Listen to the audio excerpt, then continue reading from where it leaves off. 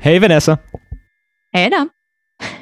I'm. What's happening today of all day? I don't know. Why is this day different from all the rest? Well, clearly, because this is the first time that I'm going to release this episode of Uncertain Things, thank you for listening, on the day of recording it. That's the only thing that could at all be different. Yeah. That, and, there was an election last night. Well, all this pales in comparison to the fact that we had the pleasure of speaking with David French, who is really one of my favorite people in the public space right now. I had a lot of fun getting to read his stuff, getting to read his book. So yeah, this was fun for me to get to know this intellectual that you admire. He is senior editor at The Dispatch, that Trump skeptic conservative magazine, and our neighbors at Substack. David also writes for Time Magazine and records the Advisory Opinions podcast with Sarah Isgur. And he's just released a book, ominously titled Divided We Fall, America's Secession Threat and How to Restore Our Nation. This ain't a feel-good book, but it is an amazing read. Yes. Really, really, really well written. And we get into this in the conversation with David French, but for me, really fascinating how he can get into the minds of people on the left and the right. Because I read him talking about people on the left and I'm like, yep, that's how we think. That's what we're afraid of. That's right. And then when he does the same thing on the right, I'm like, oh, that's what they think. That's what they're afraid of. So it was a really, really compelling read for me and really, really well written. So I highly recommend it. Regardless of what you do with this podcast, you should go and buy this book and support this wonderful thinker. And unfortunately, we had limited time, so we couldn't really get to some of the solutions as much as we would have liked to that David French puts forth, because we spent a lot of time, on brand for us. We spent a lot of time dwelling on what's wrong and the issues at stake. So if you do want to learn more about the potential, we're betraying our tagline. Everything's broken. What? Now what? Now we're never getting to the now what. I know. We just dwell in the broken. We're just dwell in the broken. Maybe we should change that. On certain things, we dwell on the broken. But I will say this conversation was great. And in a moment of remarkable uncertainty, I do feel like listening to someone like David talk about, the fact that we're all human and we're just talking past each other is in a way kind of optimistic, I guess. I hope so. And I hope that this is not just a conversation between people who are on the fringes of two big camps, but that this kind of energy could end up pulling more and more humans back to sanity. Yeah. And I think if you're watching the results and you're sad because the person you voted for didn't win, I do, for me, it has been kind of good to remember that, it's not the end of the world. Like the other side are not subhuman. They are not voting for evil. And, we will get past it somehow or other.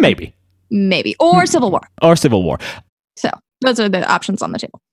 I do. Speaking of the elections, I do have a small, surprise. No, it's a small surprise. After the David French interview, I'm going to play a little montage that I've strung together of some of our previous guests whom I asked to reflect on the election briefly in a 30-second chunk. So we're going to hear from Katie Herzog, Robbie Suave, Tomer Persico, and, of course, Misha Thomas, the liberal who voted for Trump. That's great. Look at that bonus content, Adam. Way to go. Yep. But if we had a Patreon, this would have been the Patreon content. But, enjoy it while it's free, folks.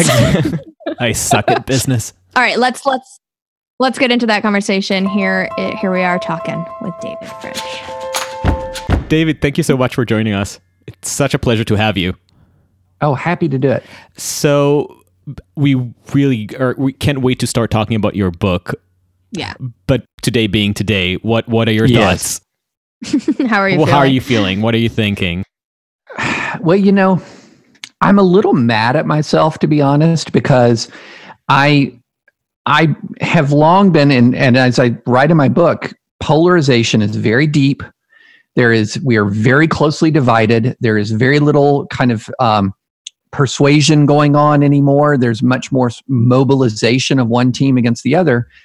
And so, years and years of data would tell us that this would be a highly polarized election. And then we also had the data that said no, the polling data that said no, this might be an 8 to 10 point lead. This might be a Clinton-Dole scale defeat for the Republicans. And so you had sort of these two competing streams of data about polarization and polling, and polarization was correct and the polling was not. And I had a prediction before the election. I actually went with the polling. I thought that they had corrected some of the mistakes, and maybe they had from 2016, but then there were different errors this time. But I think that what we're enduring right now is just the fruit of negative polarization. It's so difficult to win voters over to your side, to take voters from one team to another team, and that's what we're seeing right now. It's funny to hear you say that, because I love listening to you on Advisory Opinions, and not to call you out, but I think at least 2 or 3 episodes or chunks of episodes were devoted to defending the polls against poll skeptics. Yes. Very vehemently. Of which Adam has been a very strong poll skeptic for the last 3 months. So I think part of his question here is, I guess, there's some vindication in you there. Yeah, there's some unresolved tensions there. Are you dunking on me? You might be dunking on me. You and Sarah broke my heart is what I'm saying. Well, the thing was, I think the difficult thing when you're not a pollster and you're looking at polling data and kind of what mistake they made before in 2016, which was sort of this underweighting of the white non-college voter. And it appears that they're correcting for that, to all external appearances, it looks like they're correcting for that. And then the counter argument often is, well, there's people who are just kind of not being honest with pollsters, or sort of more reluctant to express their true feelings. And you're trying to hunt for that in data. And you don't really see it except in maybe some of these other pollsters like Trafalgar, for example. And they're way out here on their own island. And you're sort of default, especially if you look at a lot of data it's just part of your job, is you kind of give a side eye at the guys on the island, but every now and then, who's right? The guy on the island. Before we get into the good stuff, the Trump campaign earlier today held a press conference in Pennsylvania saying that they're definitely going to call on the Supreme Court to hold the vote count. I'd love to hear your legal perspective on this. And I'm a legophile, so please feel free to get technical. Yeah, I would be very surprised if the Supreme Court halted a count in Philadelphia, or in Pennsylvania. It has already received not one, but 2 appeals regarding the Pennsylvania count, and it has rejected the Republican position in both of them. Now, Amy Coney Barrett has not participated, and Amy Coney Barrett has not participated in those decisions, but it appears that the most recent one may have been unanimous. So there's a general pattern that we've seen in these SCOTUS cases involving election disputes, and that is that SCOTUS, as of pre-Amy Coney Barrett, was deferring to state election officials, but not permitting federal judges to alter state election rules. And that's called the Purcell principle, that essentially creates a cautionary principle that says that federally imposed changes in election rules close to an election day are disfavored. And so that's how you see what seems like an inconsistent result, where the Supreme Court lets stand Pennsylvania's 3-day extension in allowing people to get mail-in ballots post-election day, let that stand, but did not let stand a 6-day extension ordered by a federal judge in Wisconsin. Yeah, right. And so if you look at the source of the election rule change, if it's coming from a state source, there's a greater chance that SCOTUS will let it stand. If it comes from a federal judge, at this point, it seems like almost no chance that SCOTUS lets it stand. All right, I am cognizant that we could definitely get pulled into talking about current events for the rest of the hour. But Adam and I both read your book and we really loved it. And we definitely want to get into some of the stuff that you unpack there. But I'm also cognizant that I actually had not heard of you before Adam introduced you to me. I think probably because of some of the reasons that you write in your book and that I'm very much stuck in my, my lefty silo here. But would you mind describing yourself in a nutshell for folks who may not? I think we've officially gave the tagline for this podcast is Adam introduces Vanessa to people. To the intellectuals he loves. That's great. Well, there's no reason why you should know me. Debatable. So yeah, my current job is I'm a columnist for Time Magazine. I'm a senior editor at the Dispatch. I used to be at National Review, a conservative intellectual magazine. And before that, I was a religious liberties lawyer, constitutional lawyer, working for various public interest law firms. My background, I grew up in the South. I was born in Alabama, raised in Louisiana, Tennessee, and Kentucky, which makes me about as the most legitimate Southeastern Conference football fan you'll find. Southern evangelical, pro-life, and really, as I write in my book, grew up in the very much firmly in sort of that Reagan Republican mold, if that makes sense. And I was always a civil libertarian. I was always a person in my legal career who defended the rights, the civil liberties of all people, regardless of ideology. But I was also pretty partisan. I was the kind of person who would walk into a voting booth and I don't even know that they do this in Tennessee anymore, but it used to be when I was first starting to vote, you could just press one button and the whole ballot for one party or the other would light up. Wow. And I just press the R and watch the lights go up the screen, and I'd walk out thinking, I've done my job. And I've become much less partisan over time and left the Republican Party in 2016 after Trump was nominated. So I'm one of the tribe, that very small tribe of never Trump conservatives that that pro-Trump Republicans like to tell us constantly at length and voluminously that we're irrelevant. But they can't stop writing about us. Just obsessing about it. To put it in perspective, you have a very startling line in the intro of your book in terms of what you considered as a younger man to be the biggest threats to American safety. Yeah. Should I read that line, Adam? I mean, it's pretty extraordinary. I have it written down here.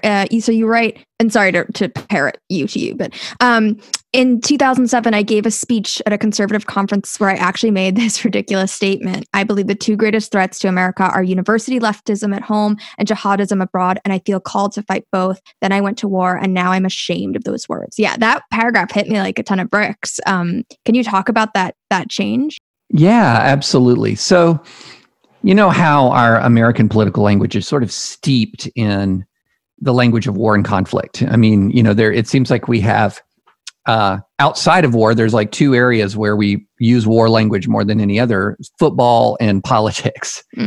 And our politics, even, we're more polarized now, but even in 2006, 2007, we're very, very polarized. And one of the things that you see is a constant, and you still see this, you see it even more, sort of a constant argument that says, if the other side gets what it wants, America is over. If the other side gets what it wants, it will destroy our democracy or end our republic, or, we've heard all the different phrases. And, I had been litigating for free speech on campus. I had been engaged in a lot of legal battles with progressives on university campuses. And I was fully steeped into that world. And so when I used that language, it didn't strike me as remarkable. And in fact, it didn't strike the audience as remarkable. They applauded. Yeah, that's right. And then I went to Iraq and I saw what an actual enemy was. Mm. And I mean, my unit, I was with the 3rd Armored Cavalry Regiment. We fought the precursor to ISIS. They were transitioning from Al Qaeda in Iraq to ISIS. They called themselves at the time the Islamic Caliphate of Iraq. And all the awful atrocities you saw in 2014 and 2015 were happening in 2007, 2008 when I was there. And I just remember feeling like this deep sense of regret. Because, look, I lived in Cambridge, Massachusetts, bluest of blue. Ithaca, New York. I think it had a socialist mayor at the time, bluest of blue. My first year of marriage we lived in Midtown Manhattan near Gramercy Park, bluest of blue. And we had a good life in all of those places. I had a good life in law school. I had a good life teaching law school. My son was born in Ithaca. I lived in Center City, Philly with my young children. I had a good life there. I couldn't go to Balad Ruz before it was cleared out of Al Qaeda and have a good life there. I couldn't have any life there. And it just really struck me. I just need to have sort of a sea change in attitude. There is a giant difference between a fellow citizen who is a political opponent and an outright enemy. And that doesn't mean that you back away from what you think is right, but it's a sea change in your attitude and in your mindset. And so I come back from Iraq and I find that I'm kind of zigging while everyone else is zagging towards more intensity, more division, more polarization. And I began a journey that in a way culminated with my declaration of independence from the GOP in 2016. You are, from my perspective, as somebody who's becoming more and more familiar with your work over the past 5-6 years since I basically moved to New York, you're one of the most, I'd say, intellectually humble people that I know and intellectually compassionate people that I know in terms of being able to relate to and describe truly what other people, even your opponents, think and feel.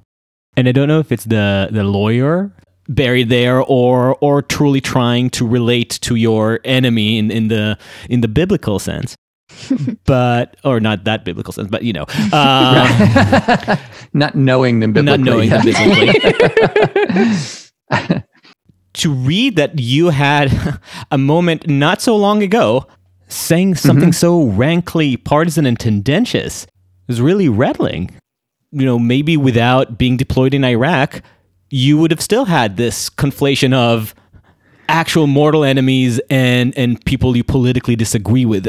And if David French could have still been in that trench, where does it leave the rest of us? Well, it's funny. I mean, that's a really good point, and it's part of the reason why. One of the things that I write a lot about is the need for sort of this existential humility, because a lot of us are sort of we grow up and we're acculturated into a world and into a mindset that leaves it difficult for us, and sometimes impossible for us to sort of step out of our own skin, so to speak, and gain a bit of perspective. But one of the things that I think is really important is people change not just from experience, but they also change from testimony. In other words, they change from hearing other people's experiences. I mean, this is something that's, really important in the evangelical tradition. The power of personal testimony is very, very important. And so, it's one of those things that has caused people to have greater awareness, for example, about the prevalence of racism in the United States. When somebody that they know and they like says, hey, here's what I experienced. You'll never experience it, but here's what I experience it. Here's what I experienced. It's very powerful. And, so that's one of the things that I want to do is sort of use the power of, to whatever extent my experience has power, to use the power of my experience to say, hey, the pre-2007 mindset is toxic. It's toxic. Now, if you'd known me in pre-2007, you'd actually been surprised to hear me say that, because that's not, in my day-to-day relationships with people, that's not the way I conducted myself in my litigation. I learned at the feet of litigators who were they were vigorously defending their client, but they did it with civility and decency.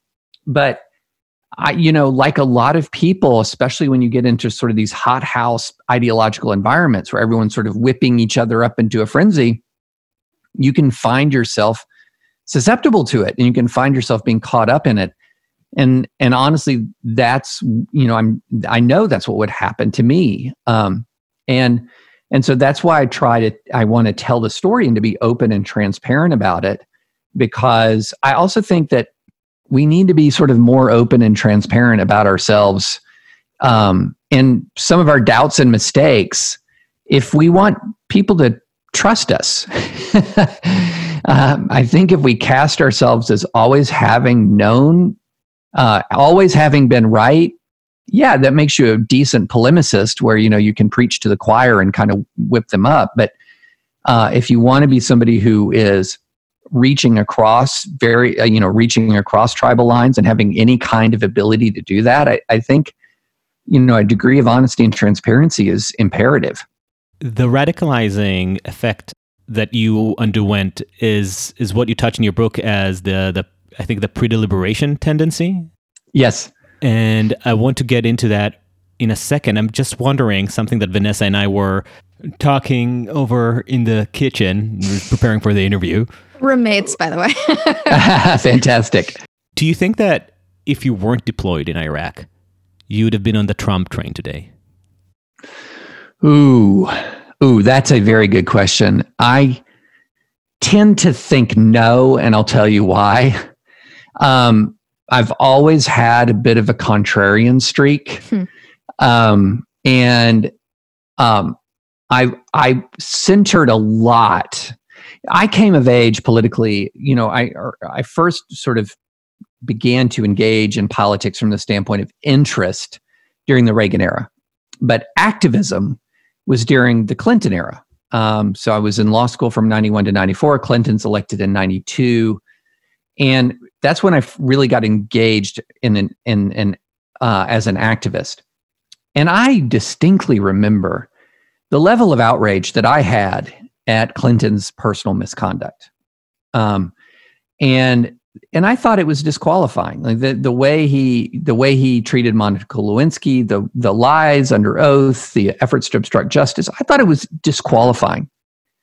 And I can't imagine looking myself in the mirror, Iraq or no Iraq, if I was going to be on the Trump train in spite of the Access Hollywood tape, in spite of the hush money to porn stars, for which somebody's actually sitting in prison for that particular scheme, in spite of the unbelievable record of sexual predation that is corroborated and corroborated and corroborated. I just can't imagine being in a situation where I could look myself in the mirror, because I've always really hated this sort of notion that somebody else's misconduct justifies and rationalizes my own. In other words, I'd say, oh, look, Democrats, you supported Clinton no matter what in 98, so I'm free to do the same. I don't think that that's a moral principle. It's not a moral principle that I recognize. So I don't think I would be on the Trump train. Now, I will say that it was probably easier to jump off it or to not board it because of that experience. But I've actually thought a lot about that, whether or not I'd had the experience would I've been on there. But I don't know. Maybe I'm wrong. It's on Earth 2. Maybe maybe I've got a MAGA hat on in Earth 2, but I don't think so. So, but clearly a lot of people that have got on board the Trump train, right? And I think you do a really excellent job in your book of explaining how people got there, put folks on the right and vice versa on the left. So would you mind talking a little bit about that this idea of the big sort and how we ended up getting on these trains going in really different directions? Yeah, absolutely. So there's a few things that are happening together at once that are very, very, very powerful. It's not even political. It's just cultural and human nature working together. And one is this concept called the big sort. And this comes from a 2009 Bill Bishop book that says we're moving and living around people of like mind to an ever greater degree. To the point where in 2016, we'll see what the statistics are in 2020, but in 2016, more people lived in what are called landslide counties. Those are counties where one side or the other wins by 20 points or more than any time we've been measuring the statistics. So you're clustering with people of like mind, not just like mind politically, but like mind religiously. Church attendance maps chart political maps, chart TV watching maps. I mean, you tend to live around people who watch the same things on TV. So Game of Thrones is like the Hillary map, and The Walking Dead was like the Trump map. And so you're really walling yourselves off into these like-minded enclaves. And that has a really interesting effect on people, that when people gather amongst, when you gather amongst people of like mind, you all tend to get more extreme. And this is a Cass Sunstein concept called the law of group polarization. And that means that sometimes it can get so extreme that you can have a group that will become more extreme over time than the most extreme person at the start of sort of the group deliberation or the group dynamic. And you see this happening in American politics, that we used to have this sort of really big bell curve where most people were center right, center left. There was a good reasons why a lot of people on the right and on the left looked at, say, for example, 2000 Bush v. Gore, and used terms like Tweedledee and Tweedledum. They said they're basically the same. They were very similar within a center right, center left range. And what's happening is that bell curve is being flattened. And so those edges are getting bigger and bigger and bigger. And a lot of that is as a result of these super clusters of like-minded Americans. So the white evangelical church, for example, voted 81% for Trump in 2016. That's a lot of people of like mind who gather together multiple times a week often. The whole island of Manhattan has got about 85% voted for Hillary. Similar numbers for Biden. So that's a ton of people of like mind who gather. And then what ends up happening is you move further apart from each other. And that leads to sort of this last phenomenon, which I talk about, called the Overton window, where the range of acceptable discourse, like what's okay to say in each community, changes to where in some areas, in some ways, you can't even talk to each other anymore because the language each side uses is unacceptable to the other. Mm. And so then you are living apart, you're thinking differently, and you can't communicate. And those things together become extremely corrosive to unity. And then when you pile on top of that, the fact that we're living apart in these big geographic enclaves that have their own distinct culture and feel their culture is under threat, like the American Pacific coast is very, very blue, dark blue. Much of the Southeast and Midwest is bright red.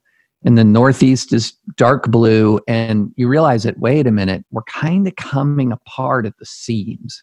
This concept that a group that is already self-sorted to some extent ideologically deliberates within itself to reach, rather than moderation, but a more extreme position than what it held before. Is that something you encountered personally? Boy, my personal experiences of it, because I grew up in the South, I live in red America right now. I'm very, very intimately familiar with the migration, for example, of thinking on the right. And so, for example, I'll give you a good example. Gun rights. So in 1986, and I pegged that date because that's also sort of a good date to peg the start of the same-sex gay marriage movement, same-sex marriage. And I kind of chart how two movements, one starting in blue and one starting in red, really took off in a way that worked a very, very large change in a very short amount of time. And on the right, it was gun rights. And so in 1986, the vast majority of American states did not grant a person a right to carry a gun outside the home.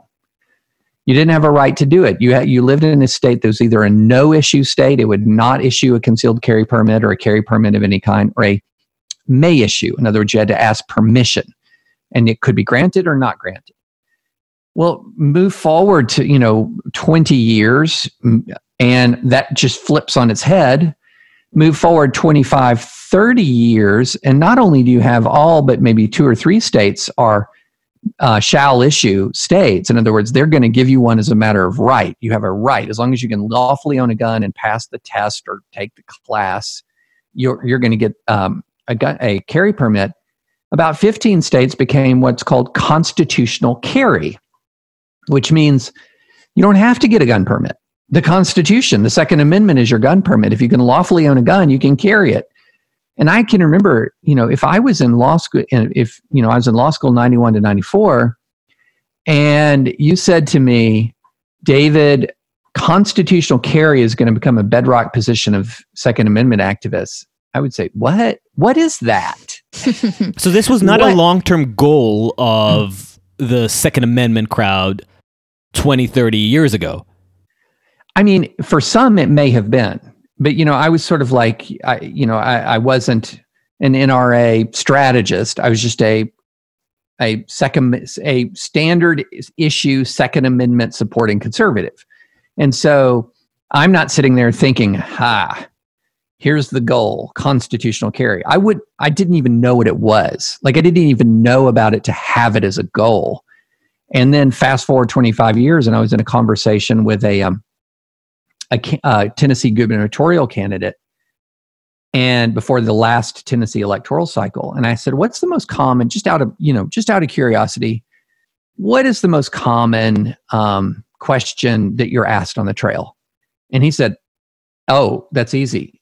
When is Tennessee going constitutional carry?" And so that's a big cultural change, and it's one that moves these red areas that have really embraced this very far away culturally from blue areas of America. So if I walked into, for example, San Francisco, and we started talking gun rights, and I started advocating for constitutional carry, A, I'd have to explain what it was to a lot of people, and B, as soon as they learned what it was, they would wonder if I had landed from the planet Mars. Like, who advocates for that? And you can go through different issues that are hot button issues. And not only are the two sides not in the same ideological universe, advocating for one of those positions from within that ideological universe can get you banished. It can get you excluded from polite society. And as a result, we get 2 separate overtone windows instead of one collective shared idea of what was acceptable norm. Yes, exactly. And those 2 windows are moving further apart.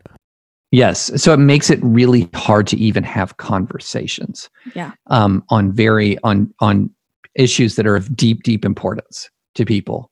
And that's one of the things that then leads to, instead of conversation, it's you engage in conflict that feels very zero-sum. Either win and have my core rights vindicated, or I lose, and I lose something too precious for me to even contemplate losing. But these are not sufficient terms for secession. They're not even sufficient sociological, psychological terms. So what are you seeing on top of that? I think those terms are sufficient for misery. They're certainly sufficient for polarization and misery and anger and fear and all of the things that afflict our body politic. But to make secession, I think, something real, you have to, and I went back and I looked at 1776 and I looked at 1816, 1861, the 2 secessions in American history, one from the British Empire and one from the Union. The one from the British Empire for liberty, the one from the Union for the evil cause of slavery. And what did they have in common? You had geographically contiguous, culturally distinct regions that believed their culture was under attack to the point of actual physical fear. So the colonies, for example, they had very profound differences with the British Empire. They had very profound differences with Parliament and the Crown, but it kicked up several notches when the British regulars arrived in Boston. And as we remember from history, the Lexington and Concord confrontation came when regulars were on an actual raid, trying to seize arms from the colonists, which ramped up physical fear.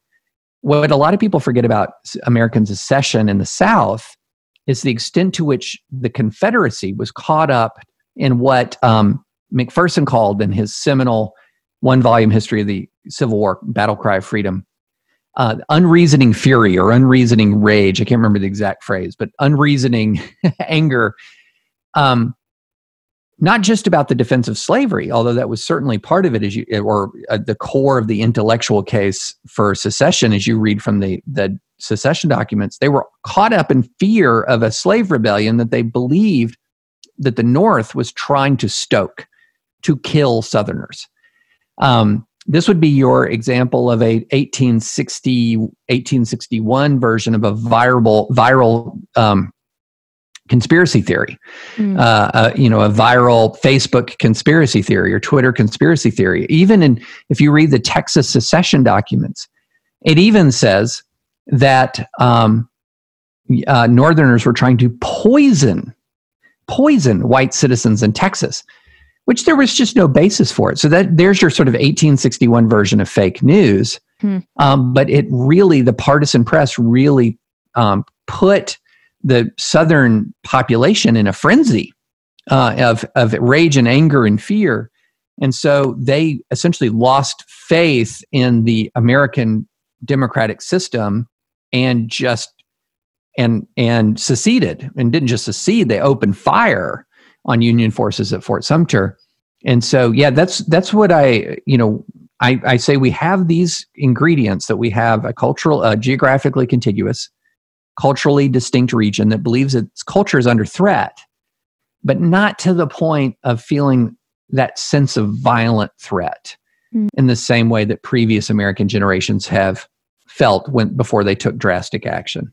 It's interesting though, because we just had a conversation with Robbie Suave, who just wrote a book called Young Radicals. And in talking to these young radicals in campuses across the country, the main thesis of his book is that he walked away with the fact that these young adults have a different concept of safety and what counts as safety and inflictions upon one's sense of safety and what's allowable to react against.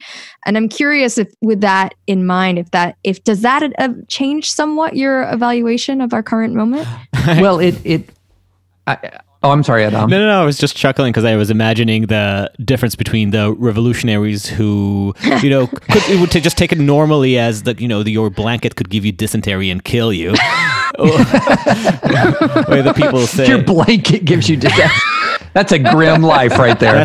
That's revolutionary life. Yeah, absolutely. Hashtag revolutionary life. Contrast that to campus life, where the cafeteria chef is violent because they served you tacos. Yeah.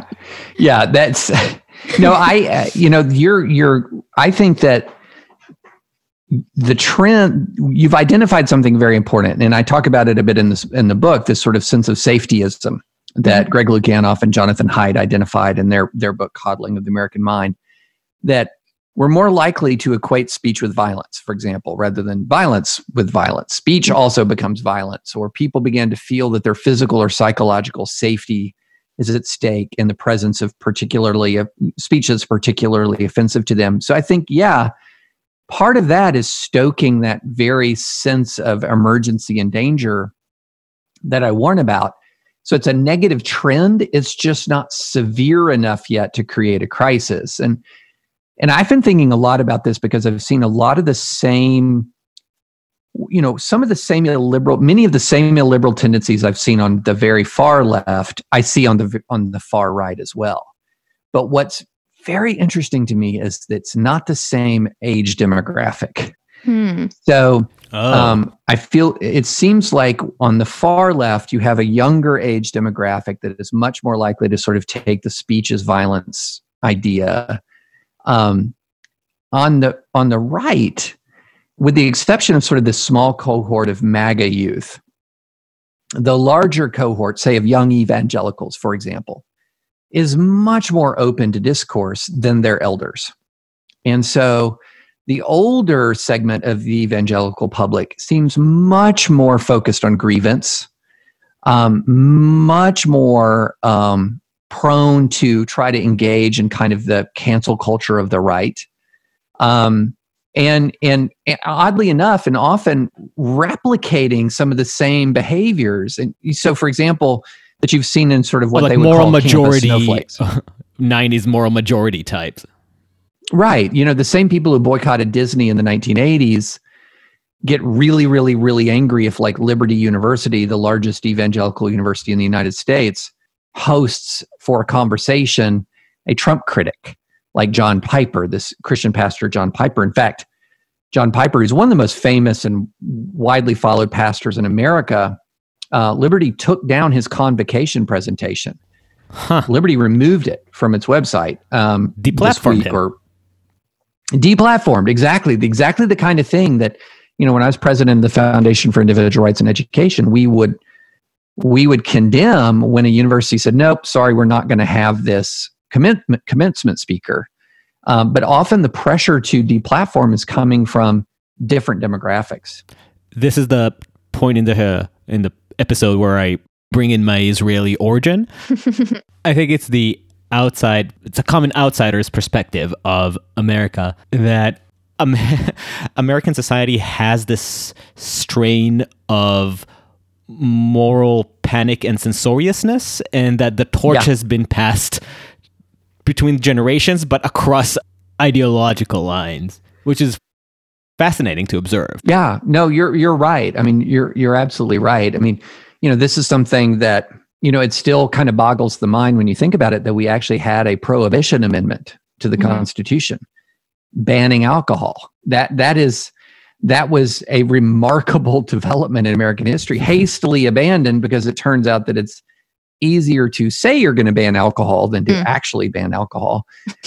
but yeah, there is a sort of puritanical streak that manifests itself frequently in American public life, and it's not always a specifically Christian puritanical streak either. But it does have echoes of fundamentalism.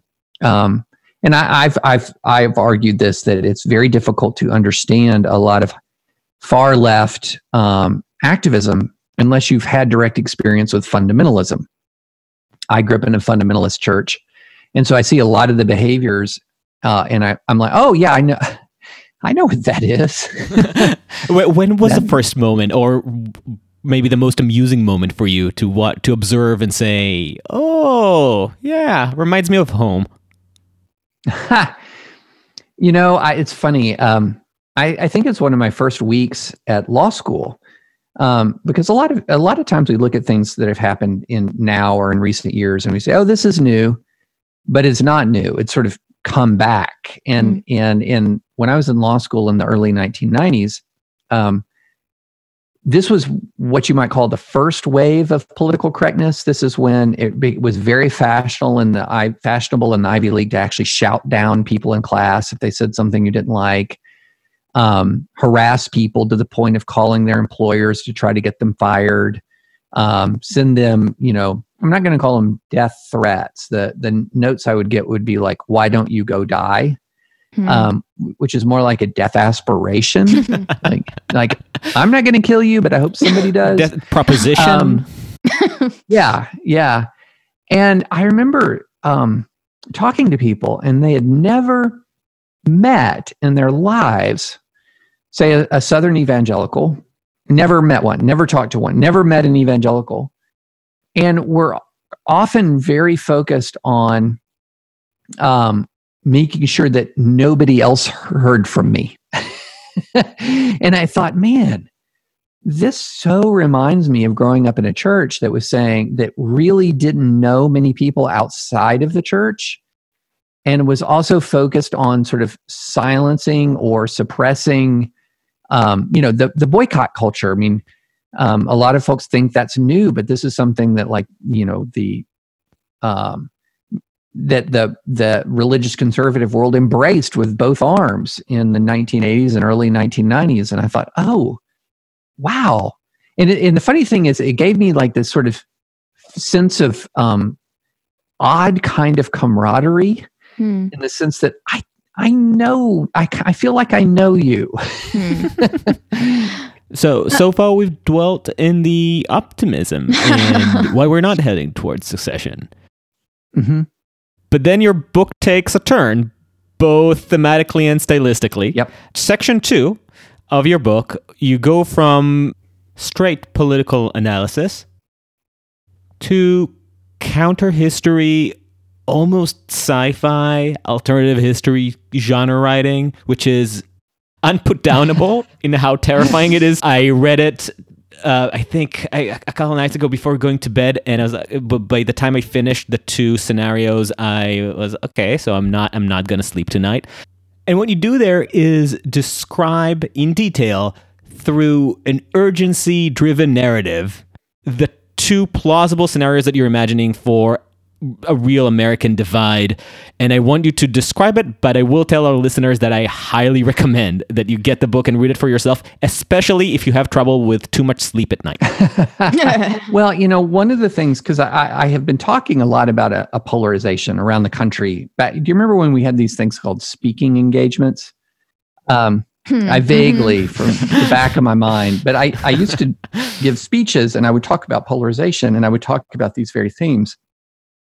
And people would say, well, how could this happen? And I thought, well, you know what? I'm going to spin out 2 scenarios, one based on what I call a Cal exit scenario and another one a Texas scenario, California leaving or Texas leaving, that sort of takes ripped from the headlines issues and turns them up a little bit. So these are not what you would call immediate future scenarios. They're sort of medium-term future scenarios where all of the trends that we've talked about keep happening. We keep walling off geographically. We keep having more animosity towards each other. And so in the Cal exit scenario, I walk through a situation where there's just a series of terrible mass shootings culminating in another awful, awful mass shooting in a school that triggers a reaction from the California legislature to ban the kinds of weapons that were used in the massacre. Not all guns, but the kinds of weapons that were used. And then an immediate reaction from and as I describe it, this might sound familiar to some folks, a Republican administration that was not elected with a popular vote. And with a Senate, of course, that was sort of moving in the tendencies we see now, where a decreasing number of Americans are responsible for controlling the Senate. And this sets up a showdown between the federal government and the state government that just escalates and escalates. And I don't project a civil war at all. I don't think I don't think the army would fight itself. Like, I don't think that would happen. But what I project is something along the lines of a divorce.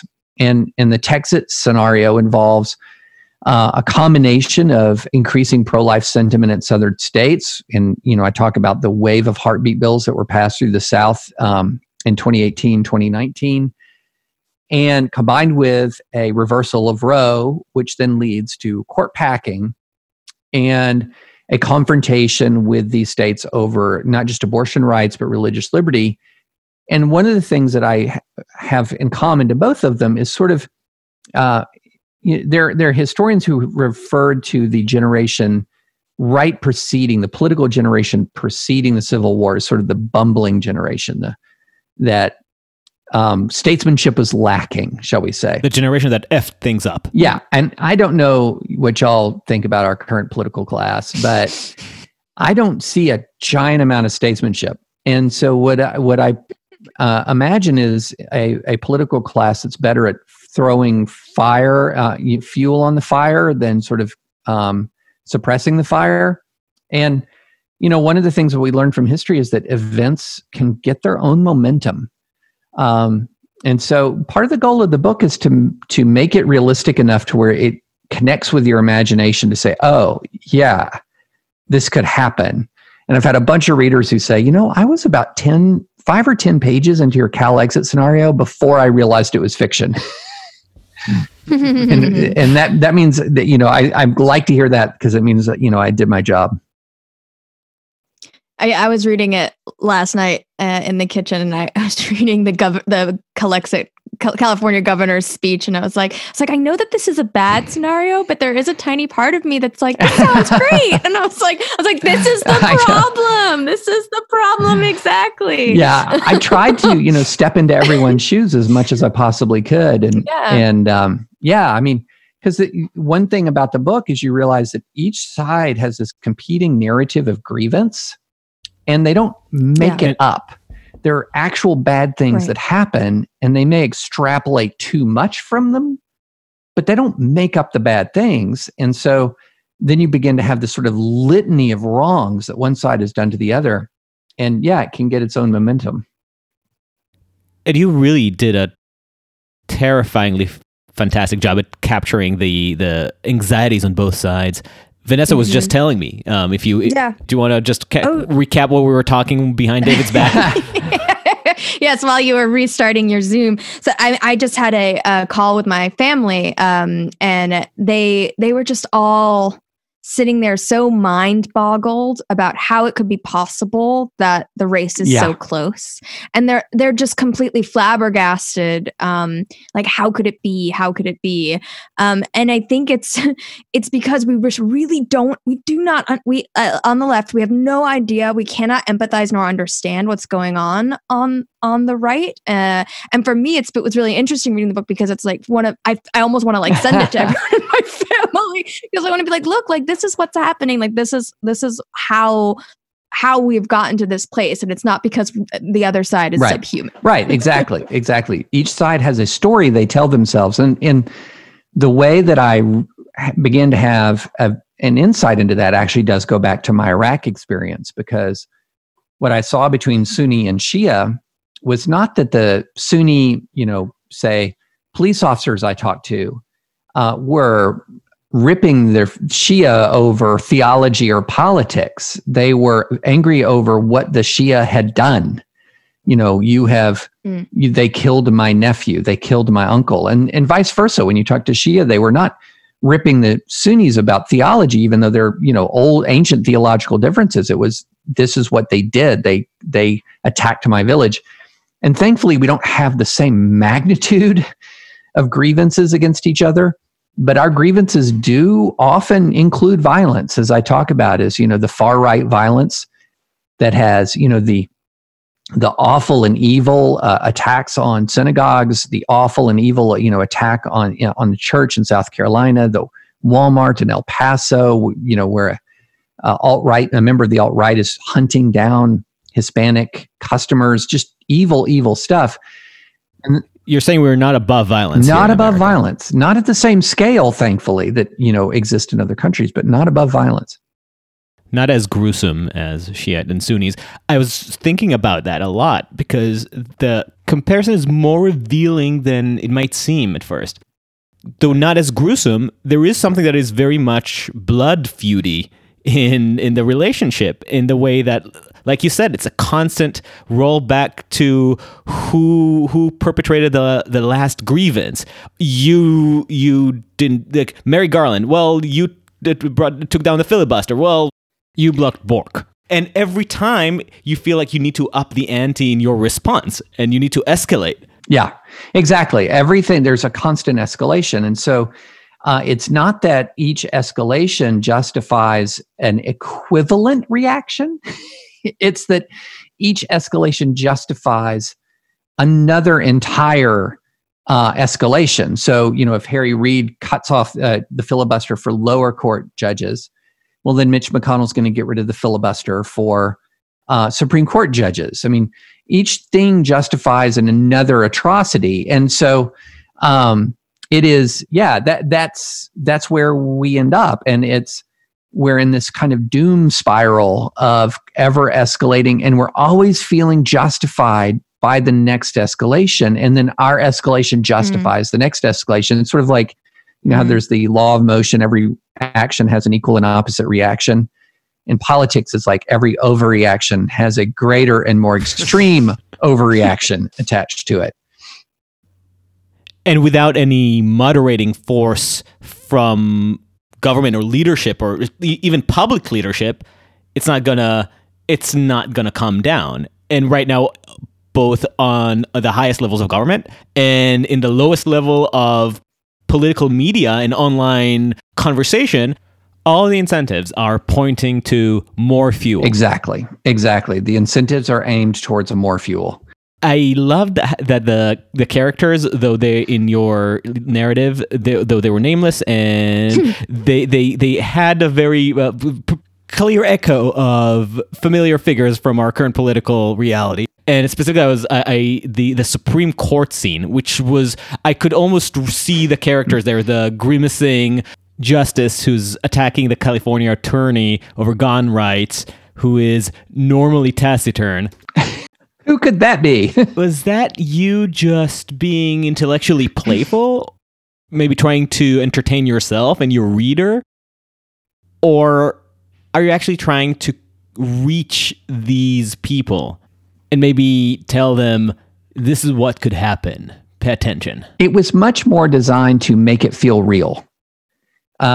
Because the more I could connect it to identifiable characters, the more I could connect it to sort of an identifiable disposition or personality, the more I thought that it would connect with the readers and they would see this as a possibility rather than some sort of like fantasy fiction.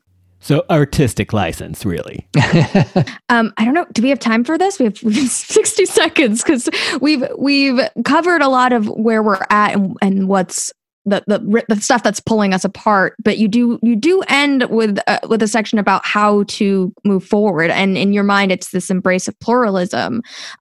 So, I mean, the 60-second version of how do we do it? How do we embrace pluralism and move forward? Let me frame it within two transcendent moral principles that are both contained in the book of Micah.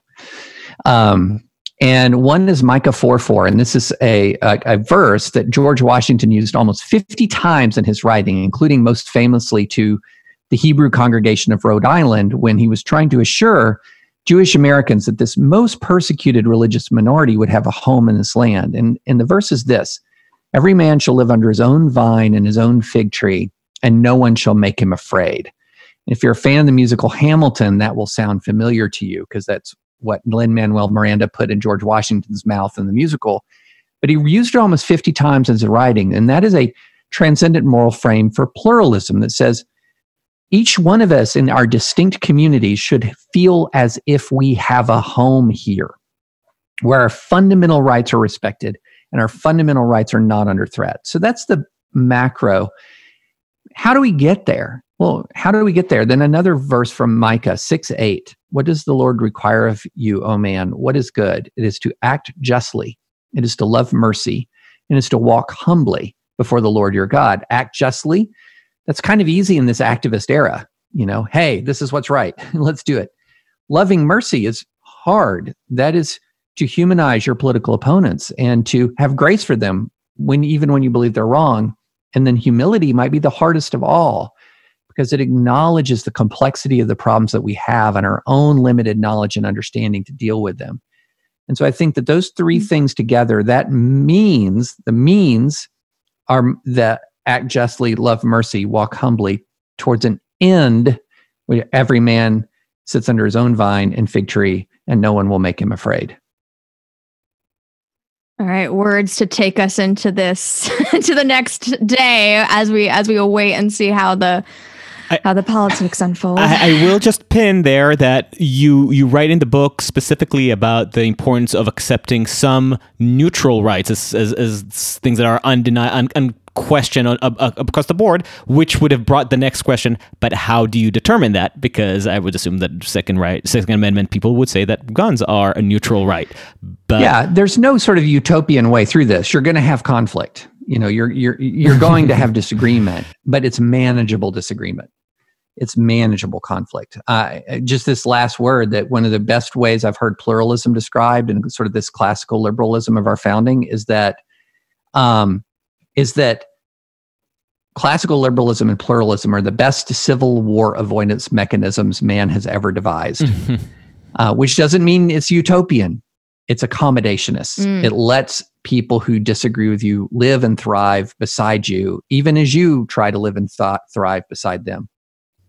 And it's a change in cultural temperament rather than in policy. Correct. Exactly. Often it is. Yes. David, thank you so much. It was such a pleasure talking to you. Thanks so much for having me. I really appreciate it. Do tell Sarah that we here in the household are also big fans of Pandemic Legacy. Oh, excellent. I will. She's texting me right now to join the podcast. So okay. Thank you so much, David. Okay. All righty. Thank you, guys. Bye-bye. Thank you. And now, as promised, here are some of our previous guests commentating on the past 24 hours. This is Katie Herzog, the co-host of the Blocked and Reported podcast. I'm recording this around 7 a.m. West Coast time. I've been up since about 5, listening to the news and scrolling through Twitter and trying to figure out what the fuck is going on. It appears as though Donald Trump has outperformed expectations, at least the expectations of much of the mainstream media and the polls. I am disappointed in this. I am not surprised by this. I learned in 2016 that the media, much of it at least, is disconnected from the American voter, and polls don't necessarily reflect how people are going to vote. I don't think that we should be totally surprised to see similar results again. And I hope that this time around there's some deep introspection on the part of journalists and pollsters and Democratic strategists about why exactly Donald Trump appeals to so many people, and not just white people. He appears to be doing better among Black voters, Latino voters, Asian voters, LGBTQ voters than he did in 2016. Why is that? I'm not sure, but I think we need to think about it and not just sort of write these populations off as bigots, as racist, as sexist, as whatever. I still have hope that Joe Biden will eke out a victory, but this is clearly not the blue wave that a lot of us were hoping for. Hey, there's always 2024. Katie really captures the haven't slept for 7 hours aspect of this night, which I wholly share. Here's Robbie Suave, who's for some reason energetic. Reason Magazine senior editor and author of Panic Attack. Well, my quick thought is that Biden still looks likely to me to prevail, albeit by a far more narrow margin in the Electoral College than expected. Indeed, this means that though Trump is going to lose, no one has lost more than the pollsters, who it turns out totally got it wrong and actually could not find or identify or speak with the supposedly shy Trump voters. It turns out that was true, that these people were being undercounted, that the media had 4 years to kind of find and understand and relate to these people and totally screwed it up. And as a result, I have a hard time believing that Trump will really be repudiated whatsoever, given that this is likely to be a very narrow loss, albeit a loss. It looks like Biden is going to prevail. Here's Tomer Persico, religious scholar and UC Berkeley visiting professor, author of The Image of God. I was expecting a landslide for Biden. I was really optimistic, and no doubt I was in shock when the first results came, as many, I assume.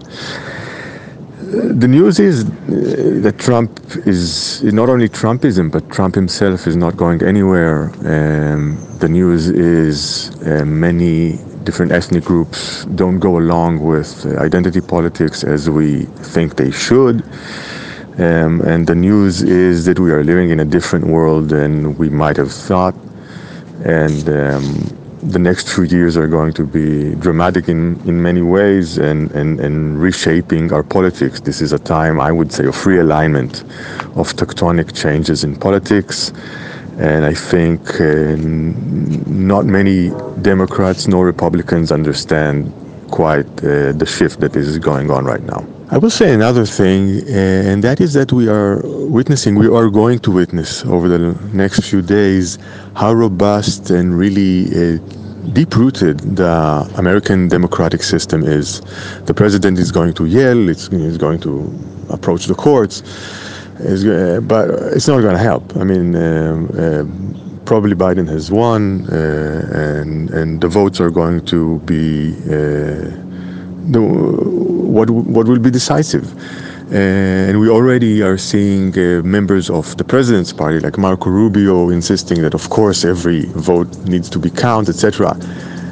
This could be taken for granted, but I think it is a testimony of how much democracy is really important to Americans, and it's not so in many other countries. Thank you. With a view from the other side of the ocean, here's Israeli international journalist Nadav Eyal, author of Revolt. We were watching the results here in Israel, and what was apparent is the enormous difference between Israel and the rest of the world. Israelis are very supportive of President Trump, at least the majority of them. And of course, the government and Netanyahu have become close allies of this administration. For them, a Biden presidency is not a disaster, but it is a disappointment compared to what they got in the White House right now. And many Israelis just fail to understand why Trump is going probably to lose his position. For them, he was the best president ever, something he'd probably be able to relate to. But if you look at this into the depths of the political discussion in Israel, then you see that the center left in Israel is feeling revived. People are saying, if Trump can lose this election, which it seems that he just did, if he can lose this election, maybe we can assume power again. And it seems that the US elections will resonate like this with progressive causes and liberals all across the world, not only in Israel. Last but not least, our dear friend Misha Thomas. My reflection on the USA presidential election 2020, the day after, results still pending. This election gives me the opportunity to accept the results of the election, no matter what the outcome, with civility, respect, engagement, and full acceptance, and to likewise handle any of my political adversaries or people with whom I debate with the same sense of respect, civility, and engagement. Thank you, guys, and thank you all for listening to Uncertain Things. Please subscribe on uncertain.substack.com and follow us wherever you get your podcasts. And while at it, why not give us a 5-star rating and share with your friends to help them and us get through these difficult times. Until next time, stay sane.